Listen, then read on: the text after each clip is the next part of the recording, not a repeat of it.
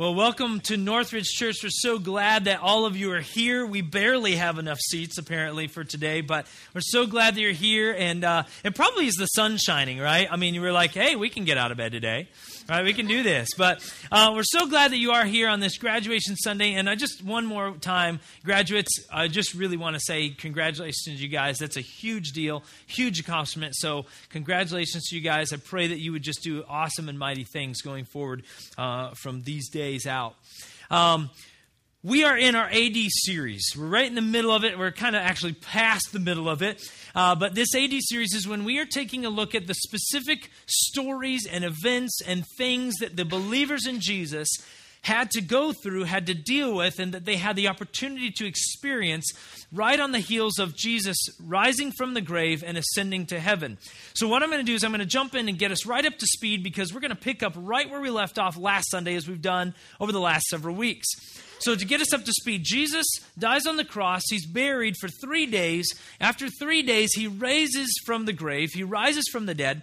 And then 40 days later, after being seen by hundreds of people, he ascends to heaven. And so Jesus takes off. He leaves.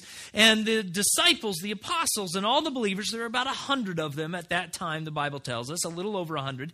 Then they are tasked, given the mission of going out and sharing the good news of Jesus Christ with everybody. And so they go back to the city of Jerusalem and they start there. And they begin to tell everyone they can about this love of Jesus, the salvation that can come from Jesus. And as they do that, as we found out, we've talked about the last several weeks, there was a lot of people that didn't like that. They didn't like the message of Jesus. And so the Christians, the early followers of Jesus, they begin to be persecuted for their faith, for their commitment to Jesus. And so as this persecution starts, they begin to spread and they begin to go out into all the cities and towns and villages around Jerusalem in the area of Israel and eventually the Middle East, and eventually it goes to the Roman Empire and eventually it goes to the world. So it's a pretty amazing progression, and they grow exponentially. In just a matter of a few weeks, it goes from just over 100 people to tens of thousands is what the Bible records and talks to us about. So this thing grows exponentially really fast. And so now we pick up the story. Last week, we talked about a guy named Saul. Saul is the face of the persecution against the believers in Jesus. He's like the guy. He's the poster child for the persecution against these guys. He's the one leading the charge. But then what we found out last week is he's on his way to the city called Damascus. And he's on mission to go arrest Christians and drag them back to Jerusalem to either have them executed or to have them thrown into prison. And so he's on his way to Damascus, but on the road, he has a dramatic encounter with Jesus. Jesus shows up right in front of him. And as a result of that encounter, Saul becomes blind, and he has to be led to the city of Damascus. And a few days later, a man named Ananias, who's a faithful follower of Christ, follower of Jesus, he shows up at Saul, where Saul is staying, and he lays hands on him, and he prays for Saul, and Saul's sight is restored. And then Ananias prays with Saul for him to receive Christ as his Lord and Savior. He accepts Jesus. And Saul goes 180 degrees, and he becomes a new person who goes from persecuting Christians to being a Christian. Pretty amazing transformation. And so we're going to pick up the story from that moment after Saul has accepted Jesus. And now we're going to find out what happens in the next part of this story. So he's in the city of Damascus. He has just accepted Jesus. And now we're going to pick up the story in Acts chapter 9. If you'd like to follow along, go ahead and join us there. Acts chapter 9, verses 19. Saul stayed with the believers in Damascus for a few days. And immediately he began preaching about Jesus in the synagogue, saying, "He is indeed the Son of God." All who heard him were amazed. "Isn't this the same man who caused such devastation among Jesus' followers in Jerusalem?" they asked. "And didn't he come here to arrest them and take them in chains to the leading priests?" Saul's preaching became more and more powerful, and the Jews in Damascus couldn't refute his proofs that Jesus was indeed the Messiah. So Saul is completely and utterly changed. So we're going to talk about two things out of these stories, and that's not the end of the story. We're going to continue on in chapter 9 here in a few moments. But in this first part, we see one of two things, and we're going to talk about two things this morning that you and I, if we are followers of Jesus, if we are followers of Christ, two things that you and I must believe in. Two things that you and I need to believe in, but not only belief. Belief is really the starting level. We need to not only believe in these two things, but we need to practice them daily. Two things that we need to believe in completely, and we also need to practice daily. These few verses that we just read give us the first thing that we need to believe in and practice, and that is transformation. If we are followers of Jesus, what happened to Saul, we need to believe can happen to anybody. You and I, we need to believe that the power of God, the power of Christ in us, has the ability to transform a life, to completely change it, to do 180 degrees and shift it from going one direction to going the other direction. We need to believe that transformation is truly possible, that it's actually possible, that God can change a life from one direction and take it to another. Now, again, understand Saul in this passage, he still looks like Saul, right? Although we don't know, it sounds like maybe some of his appearance and maybe how he looked to people did change. We get glimpses of that in the Scripture, in the Word of God, when we read more and more about Saul, who eventually becomes the Apostle Paul, who writes a good portion of the Bible. This is a big deal that he was transformed. And so Saul, he doesn't maybe look any different, although maybe a little bit, but the true transformation was in his heart, in his soul, the direction that he was going. Saul was hating anybody who believed in Jesus, and because of his encounter with Jesus, that power changed and shifted his direction completely to where now he is defending the faith in Jesus, and he is actually defending the Christians instead of persecuting them. That's a huge, huge change. But if we're not convinced about the transformation, let's read on just a little further in the story. So Saul is preaching boldly to everyone he can find in Damascus. This is what happens. Verse 23. After a while, some of the Jews plotted together to kill Saul. They were watching for him day and night at the city gate so they could murder him. But Saul was told about their plot, so during the night, some of the other believers lowered him in a large basket through an opening in the city wall. So if we were not sure whether or not Saul was transformed, let's say Saul is just putting on a show. Now the people are really believing that he has accepted Jesus, and now they're saying, okay, we're going to kill him because we can't handle this. He was going after the Christians. We can't take this anymore, so we need to take him out. He's doing a lot of damage. And so they are waiting at the city gates. Remember, cities at that time, they were walled. They had walls around to protect them, and you had gates to get in and out of the city. It was the only way to get in and out. Well, the believers, they realized, okay, we've got to smuggle Saul out of the city. We've got to smuggle him out. And so they lower him in a basket over the city wall. That would have been fun, right? I don't know how big the basket was. Hopefully it was kind of big, right? But they lower him over the city wall. They're like, how are we doing? I don't know. We need more rope, right? But they get him down over the wall, and he heads out, and he goes to a new place. Now, Saul, if we're not sure if he's transformed, that should prove it.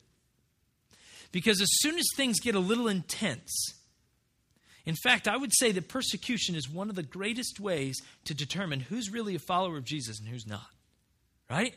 That should be very, very clear when they start to threaten his life and he says, nope, I'm going to keep preaching. And the believers are like, that's great, but we need to get you out so that you're still alive, so you can continue to do this. And so they get him out on the basket. The transformation is true. It actually is happened. It's real. So transformation is one of those things. And the question is for you and I, if this is true, if Saul can be transformed, if he can go from killing Christians to becoming a Christian, which is about as 180 degrees as you can get, if that can happen, then the question becomes for you and I, can that happen for us? Can that happen for other people that are not sitting in the chairs right now here in the Village Center at Northridge? The question for you and I is, do we believe that that can actually happen? That that's real? Because it's a great story. But if it doesn't become real to us, what does it mean? What good is it to us? And so the question is, how does that mean? What that means is you and I, we need to believe in it, but we also need to practice it. So, this is going to bring it home a little bit, but think about it this way. Think about that person that you feel they're never going to change. Think about that person or that group of people or that person in your family who drives you up the wall, or that neighbor who you run when you see them come out of their house. You're like, oh, I'm not going out to mow my lawn right now. No way. And there's something about them. There's something there, or they've done something to you that just, and I want you to think, can God transform a life? That becomes a question. Do we truly believe in that? Well, how you act toward that person, how you treat them, how we go about our day tells a lot about what we believe in, doesn't it? Transformation. Is transformation real? Is it honest? Is it true to you? Can it actually happen? Can the power of God move a life from one to another? Okay, so that's the first thing. Transformation is a big, big deal. But there's one more thing that I think God is going to show us through this story that you and I, we need to not only believe in, but we need to practice on a daily basis. Let's continue on, verse 26 and 27. Saul ends up going to the city of Jerusalem. When Saul arrived in Jerusalem, he tried to meet with the believers, but they were all afraid of him. Understandably so. He's been trying to kill him. They did not believe he had truly become a believer. Then Barnabas, who is a believer, brought him to the apostles and told them how Saul had seen the Lord on the way to Damascus and how the Lord had spoken to Saul. He also told them that Saul had preached boldly in the name of Jesus in Damascus. Okay, just take a pause there. In other words, what's going on is Barnabas said, Saul is transformed. Okay, there was a lot of words to say that, but that's what's going on here. Barnabas goes in there and says, listen, Saul is a different person. He's not the same guy that you've been seeing. He has changed. He is a different person. He may look the same, but he is different. He is a brand new person, completely new. That's what Barnabas is saying. He's vouching for them. Okay, so let's go on to the next, see what happens. Verse 28 through 30. So Saul stayed with the apostles and went all around Jerusalem with them, preaching boldly in the name of the Lord. He debated with some Greek-speaking Jews, but they tried to murder him. Things are going really well for Saul early on. When the believers heard about this, they took him down to Caesarea and sent him away to Tarsus, his hometown. So they've had to smuggle him out of 2 cities already, right? Within the first few days of him accepting Christ and becoming a follower. Okay, what I want to talk about, though, is the second thing that you and I, we need to believe in. What does this show? Because you read that and we don't get it. The Bible doesn't expressly tell us what just happened between verses 26 and 28. Okay, Saul tried to meet with the believers, and they said, no. We're going to stay in hiding. So Saul couldn't even find them. He didn't know where they were. And then all of a sudden, verse 28, and Saul is now hanging out with them, preaching with them, and eating with them, and they're best buddies. What happened in between those 1 or 2 verses?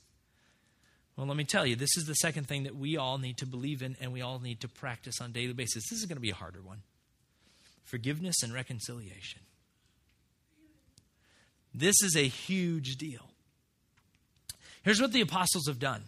Okay? Not only did they have great faith in God, not only did they have great faith, because understand, okay, listen, hear me out on this. If Saul wanted to kill the believers, if he wanted to throw them into prison, what would be the obvious, probably the best way to do that? Hey, I'll accept Jesus. Yeah, I'm a Christ follower. Yeah. Hey, take me to your hideout. That'd be great. Okay. All right. Get them, guys. And they're gone. Wouldn't that be the easiest way to do it? To put it off and say, yeah, I'm a follower of Jesus. Ha ha. Got him. And take him. Wouldn't it? Wouldn't that be the easiest way to do that? If Saul was really underhanded, which he was, before he was transformed. But not only is that pretty amazing that they had great faith to trust enough in Saul and enough in God that he could do that. I mean, think about that. That's pretty amazing faith. To say, yeah, I believe he's changed. I believe he's not putting one over on us. Yeah, I believe God could do that. And they bring him into the fold? Are you kidding? But what's even more amazing, like exponentially beyond that, is that they were willing to forgive Saul for what he had been doing to them for the last several weeks and months. Understand, this is the guy that has been trying to kill them. This is the guy that they've literally watched Saul drag members of their family and loved ones and fellow followers of Jesus off to prison or off to be executed. They've watched Saul do this. They've seen him do this. They've heard about all the stories. They know what he's been doing. And so now Saul says, you know what? I was wrong. Will you forgive me? And the apostles do. They do. I don't know about you, but that's pretty amazing stuff. I don't know about you, but that's difficult. I think about somebody hurting somebody that is very close to me. And that's a hard dynamic. It's a hard thing for me to think about how forgiveness comes into play there. And God, this is what God says, that we need to believe in this. They gave forgiveness and reconciliation. Notice that two things had to happen in order for Saul to be able to preach with the apostles. What two things had to happen? One, Saul had to come to them and had to seek forgiveness. Didn't he? He had to do that. You know he didn't come in and be like, hey, I know I did some stuff, but we're good, right? Woo! Let's go. Let's preach about Jesus.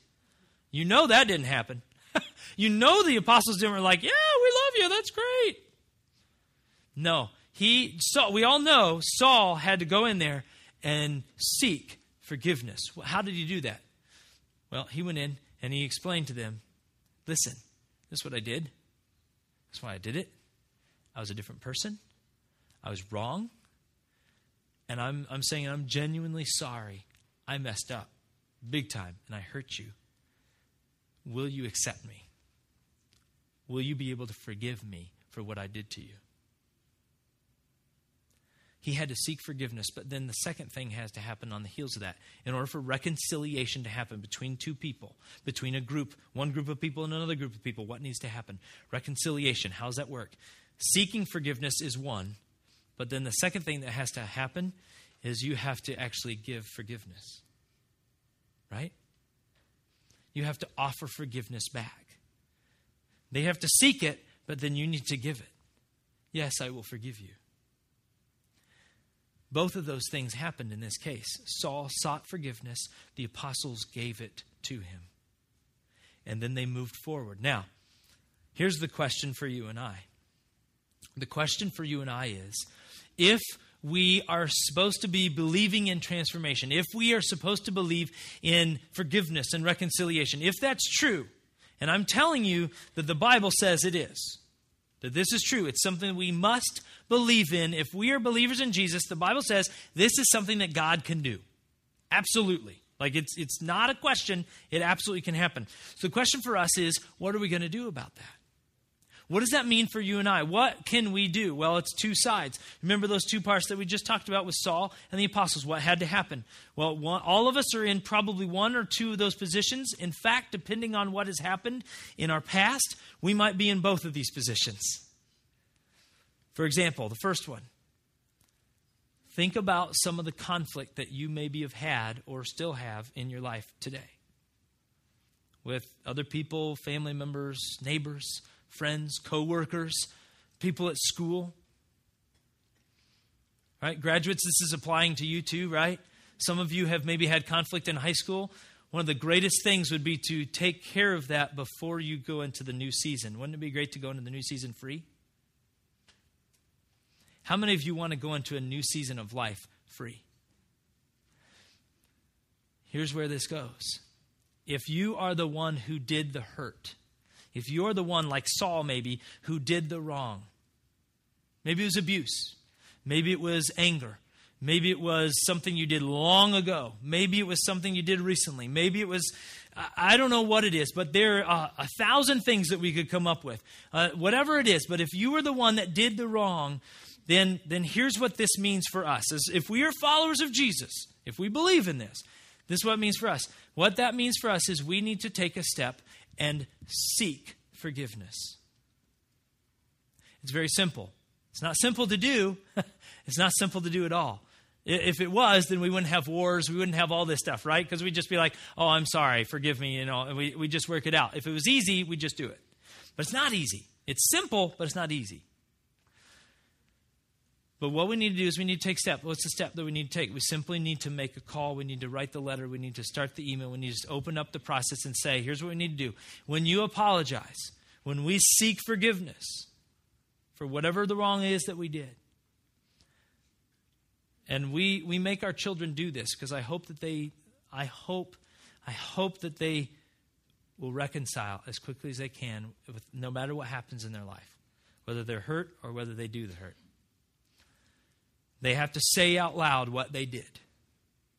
Because let's be honest, if we don't say out loud what we did, then the hurt is not real, is it? It's not real for us who did the hurt. It's not real to the person who was hurt. We have to say what we did. We have to say we're genuinely sorry for it. And we need to ask specifically for forgiveness. So if we did the hurt, that's one way that we can take this step and take this on.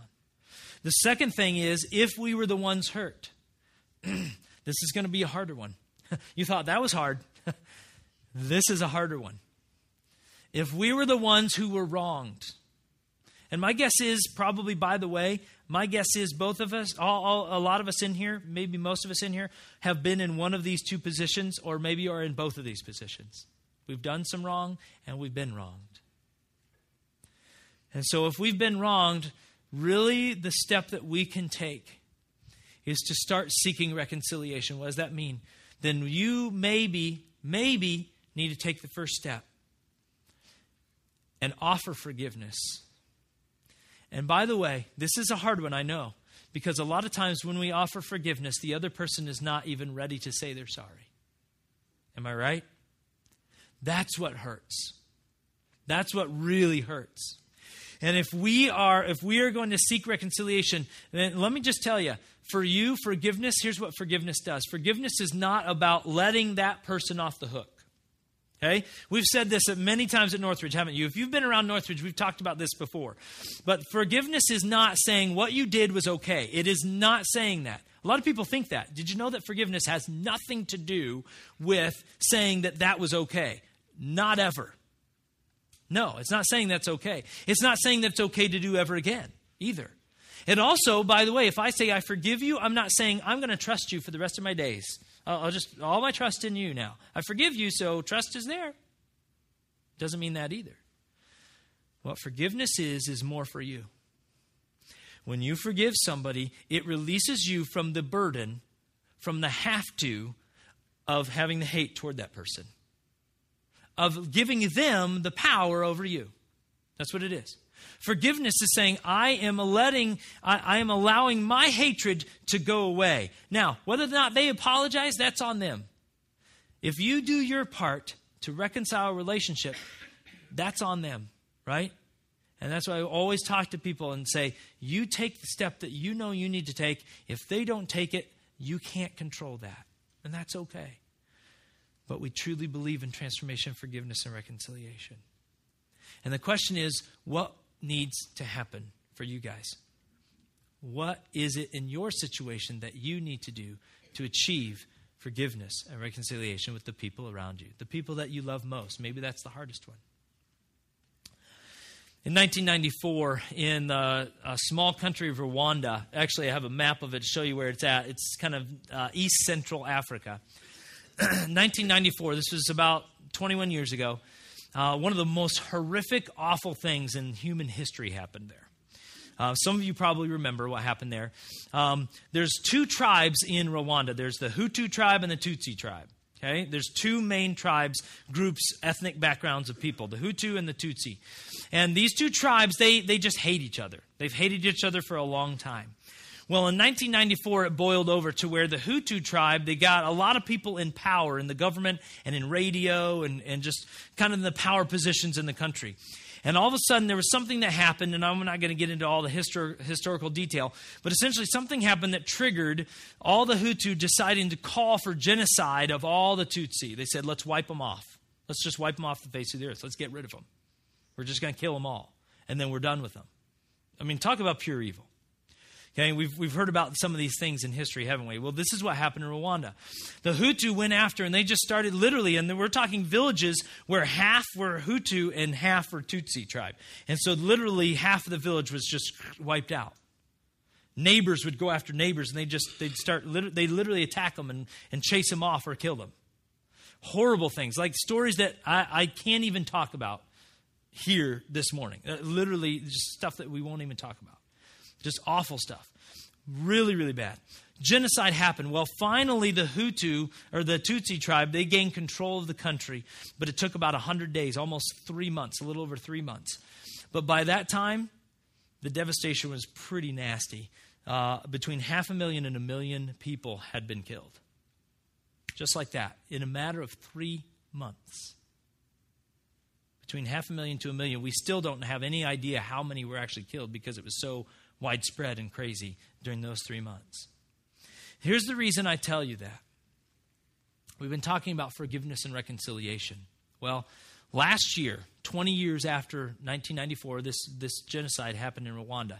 20 years later, so it was just last year, a photographer and a reporter, they went to Rwanda with the goal, with the purpose of finding stories of reconciliation and forgiveness between the Hutu perpetrators and the Tutsi tribe who were survivors. They wanted to see if it existed. They wanted to see if forgiveness and reconciliation was actually there. And interestingly enough, they found hundreds of stories of forgiveness and reconciliation between these two people. And what I want to do is, what they did is when they found these people is they took pictures of them. And here, I just want to explain this before we get to it. When they found the perpetrator, the one who committed the crime, and usually it was killing their family members or destroying their home or, doing some other awful things to them. There's a perpetrator in the picture, and then there's the person who was perpetrated against, the survivor. And they put them together. Remember, these are all people who already have forgiven each other and sought reconciliation. They've had some semblance of relationship back together. Okay? And what the photographer did is he took pictures of these people together. And then he took a quote from them and what they had to say about the forgiveness and reconciliation process. And I want to show you there's several pictures. I just want to show you a couple of them. The first picture, let's show the first one. And this one, the survivors on the left and the perpetrators on the right. And you can see that they're not like best friends, right? But the fact that they are standing within a few feet of each other is huge. Like, you cannot fathom how huge this is because of what he did to her and her family and some of this. And I wanted to read, this is what the man, the perpetrator, had to say after the forgiveness and reconciliation process. They are actually together now and friends. But when she granted me pardon or forgiveness, all the things in my heart that had made her look at me like a wicked man faded away. In other words, forgiveness and reconciliation changed how she viewed him and how he viewed himself. It's pretty amazing.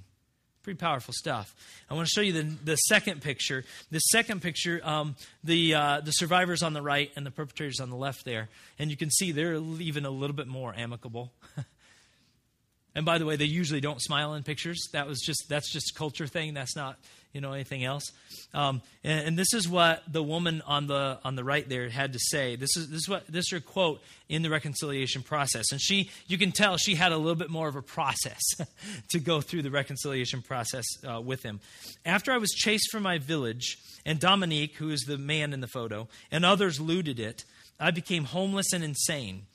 Later, he asked my pardon or forgiveness, and I said, I have nothing to feed my children. Are you going to help raise my children? Are you going to build a house for them?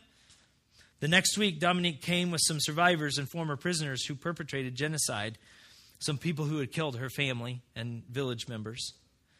There were more than 50 of them, and they built my family a house. Ever since then, I have started to feel better. I want you to listen to this last line. I was like a dry stick. Now I feel peaceful in my heart. And I share this peace with my neighbors. I share these pictures, and you should check them out. They're amazing. You go on there, just type in, I can't remember what the name of the project is. Actually, offhand, I had it in my brain just a second ago. But go on there, check it out. It's pretty amazing. But if you look at this, the reason I share this is if we can see reconciliation and forgiveness that God can do in the hearts and lives of these people, And by the way, a lot of them share that story, it's the power of God and the mercy that they showed him, that they share that was a big part of the process in the reconciliation with this. The organization that did that kind of talks about Jesus and goes through some of those things that led to some of these. But you go through this, and I want to share those pictures because I want you to realize forgiveness and reconciliation is truly possible. If it's possible in Rwanda, after what happened there, it's absolutely possible here. Absolutely, truly. With God's power, anything is truly possible. So here's what I want to do. I want to end. I know this is a heavier one. I know this is a harder one because forgiveness and reconciliation does not come easily. I know that. So here's how I want to end today. We're going to play a video of a song. And the song is by Matthew West. You've probably heard it. The song is simply called Forgiveness. It's a pretty good title. And I want to play this song, and here's what I want you to do. I want you to do this honestly. I don't want you to just enjoy the song, although it's a good song. I want you to consider, while we play this song, I want you to listen to the words. But the biggest thing, the biggest hope and prayer that I have is that while we listen to this song, that you would think about who you need to seek forgiveness from. Who do you need to offer forgiveness to? Who do you need to reconcile with? Because here's the deal. What I think we would rather do is we'd rather sit there in our anger and our hurt, and we'd like to hold on to it because it's easier to do that, isn't it? It's easier to do that. I understand that. I've been there as myself. I understand that. But the far more power and the way that you're going to gain freedom in your life through God's power is to forgive, to allow yourself to be forgiven, to seek reconciliation with those relationships that you have. Those relationships that maybe have been broken a long time.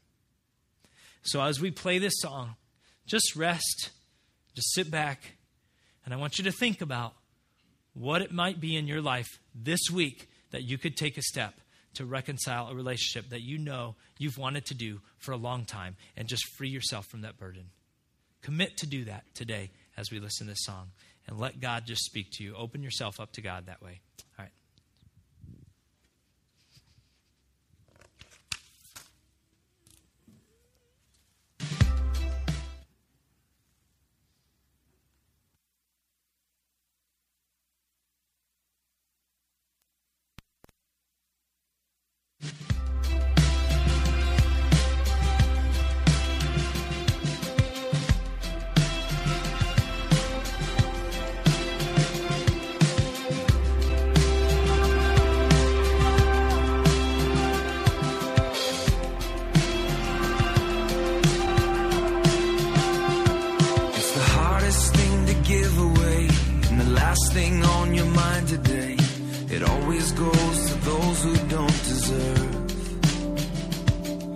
The opposite of how you feel when the pain they caused is just too real. Takes everything you have to say the word forgiveness.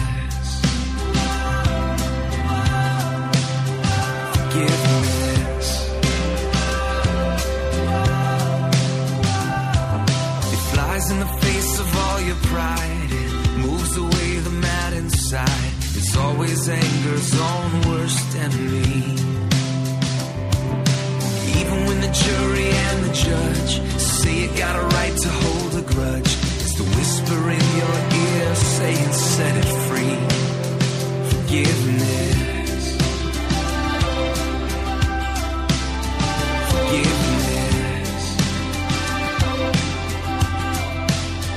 Forgiveness.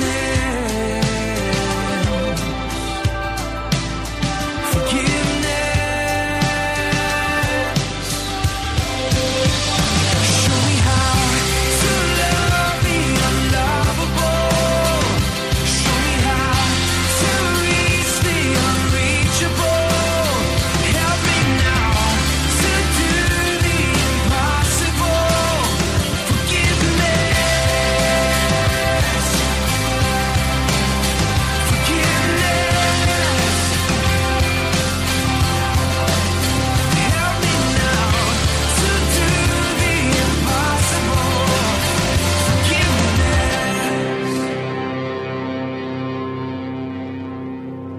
It'll clear the bitterness away. It can even set a prisoner free.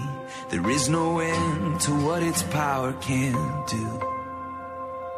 So let it go and be amazed by what you see through eyes of grace. The prisoner that it really frees is you. Forgiveness. Forgiveness.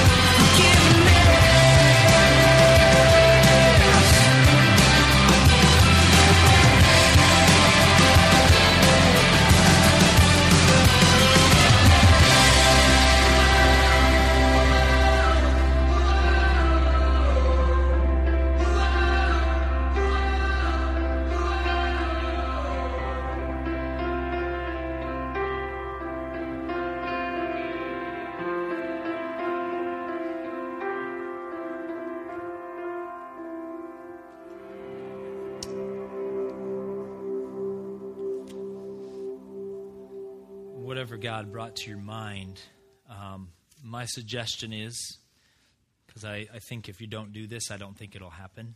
I'll be honest. I think you need to write it down. And I don't want you to put it on a connector, and I don't want you to turn it in.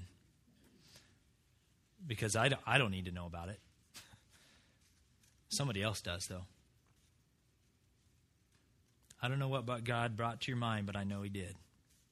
Because I know he's been messing with my mind all week long as I've worked through this.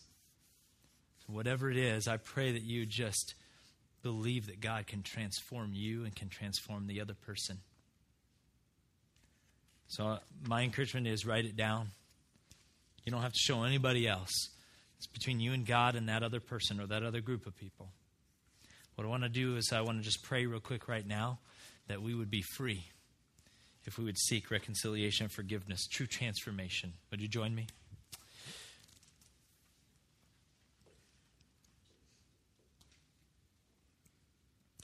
God, I pray for everyone in this room, myself included. God, that you would set us free.